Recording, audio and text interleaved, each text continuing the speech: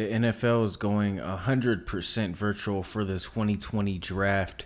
No team gatherings will be allowed. This is so strange. This is very strange. NFL owners, general managers, and coaches will not be allowed in the same room for this month's draft. The league just announced it's forcing its teams to go 100% virtual for the big day. Roger Goodell sent a memo to all 32 squads Monday informing them they must draft away from team facilities in separate locations in order to comply with the coronavirus guidelines.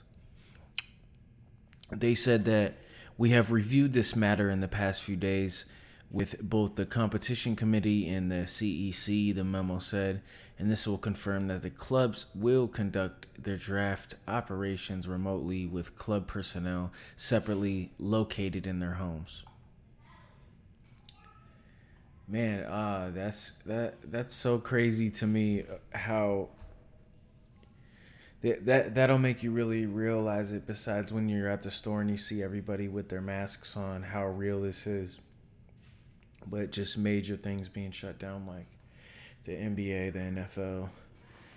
Of course, the league shut down NFL facilities last month in an effort to help stop the spread of COVID-19, but it appeared ready to allow teams to get together in at least some form of an off-site locations to draft anyways.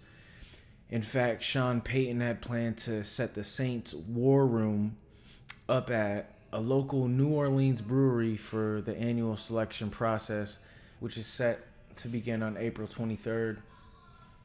But Goodell put the operation out of all of that, out of just commission, basically, this week, saying all clubs should dedicate their personnel and technology resources towards preparing for a virtual draft with personnel in separate locations. Goodell says on the league's end of the process, they'll also be performing for their duties in separate locations, which means Goodell announcing picks later this month from his living room, I guess. I don't know. This is crazy.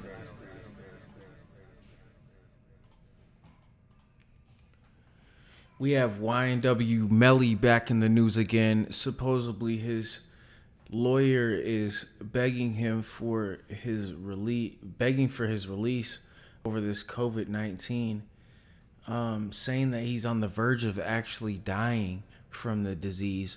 The rapper's lawyer, Bradford Cohen, filed legal documents obtained by TMZ claiming the rapper in prison awaiting his murder trial is suffering from severe chills, heavy labored breathing, headaches, and body aches since he tested positive for the coronavirus. Cohen says Melly weighs 114 pounds and has not been monitored by medical personnel every hour like they're supposed to be doing. And there's this thing, Cohen claims that Melly's been holed up in a cell with another inmate who also has COVID-19. And there's fear if the virus can be mutated or passed, reoccurring between individuals, or how that's actually working. And that's crazy. They have a couple of people at that prison with the disease, and he's actually being held up in the same cell. That's crazy. So they got two people with the disease in the same cell. They're begging for his release. We talked about it before. They were talking about the rapper 6ix9ine. I almost laughed at the thought of him being released early over the COVID-19 stuff, but they're saying that's the reason why he actually was released. So supposedly he already was released. 6ix9ine over this COVID-19 stuff.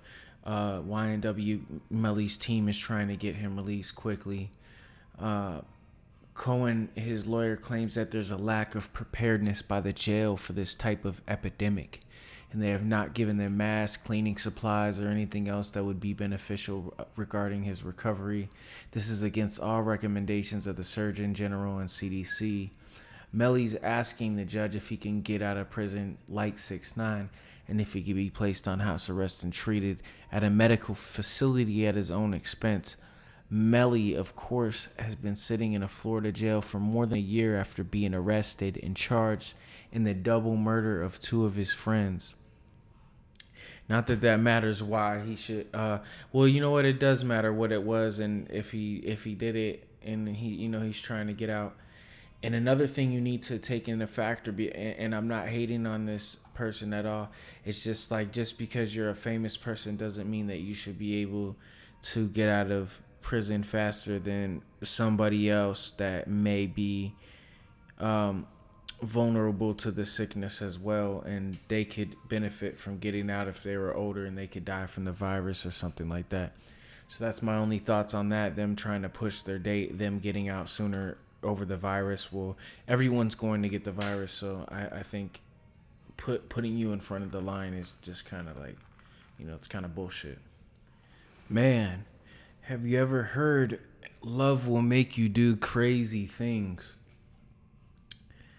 The next topic for today, tonight, wherever you're at today or tonight, is Floyd Mayweather's daughter stabbing NBA YoungBoy's baby mama. So apparently Floyd Mayweather's daughter is dating NBA YoungBoy, and she had an altercation with the baby mother of NBA YoungBoy, the rapper.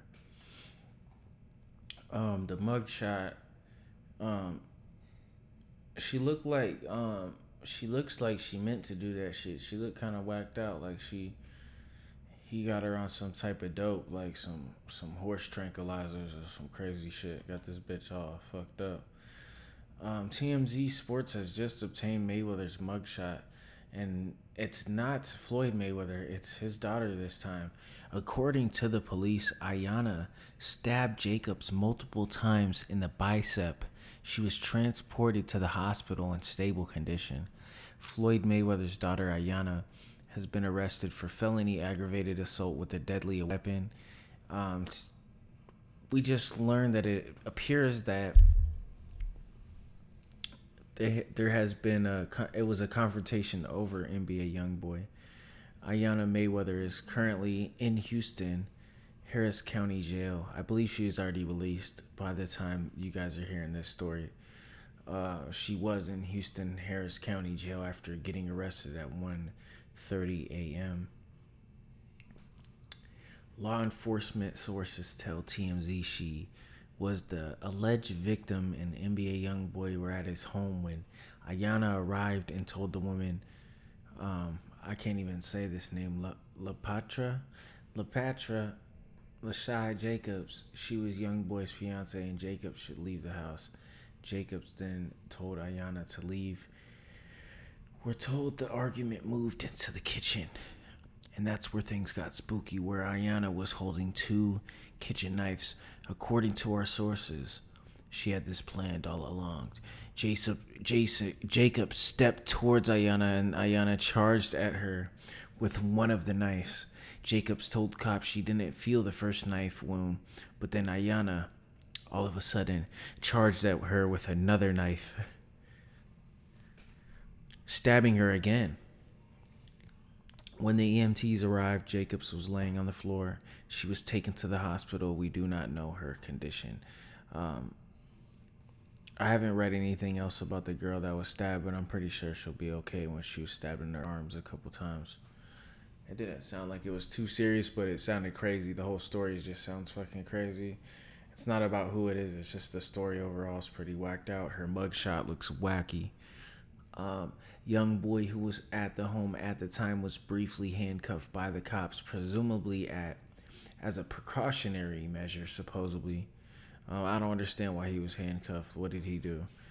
Ayanna told cops Jacobs had incited her by initially pulling her hair outside. It does look like her lip was swole. It does look like her lip was swole. Like she was scrapping. Man. Like it does look like there was some sort of scuffle, unless the police roughed her up when they grabbed the Ayanna girl up. But her mugshot definitely looks like she was punched in her lip or slapped or something. So her story is that Jacobs had incited her by initially pulling her hair outside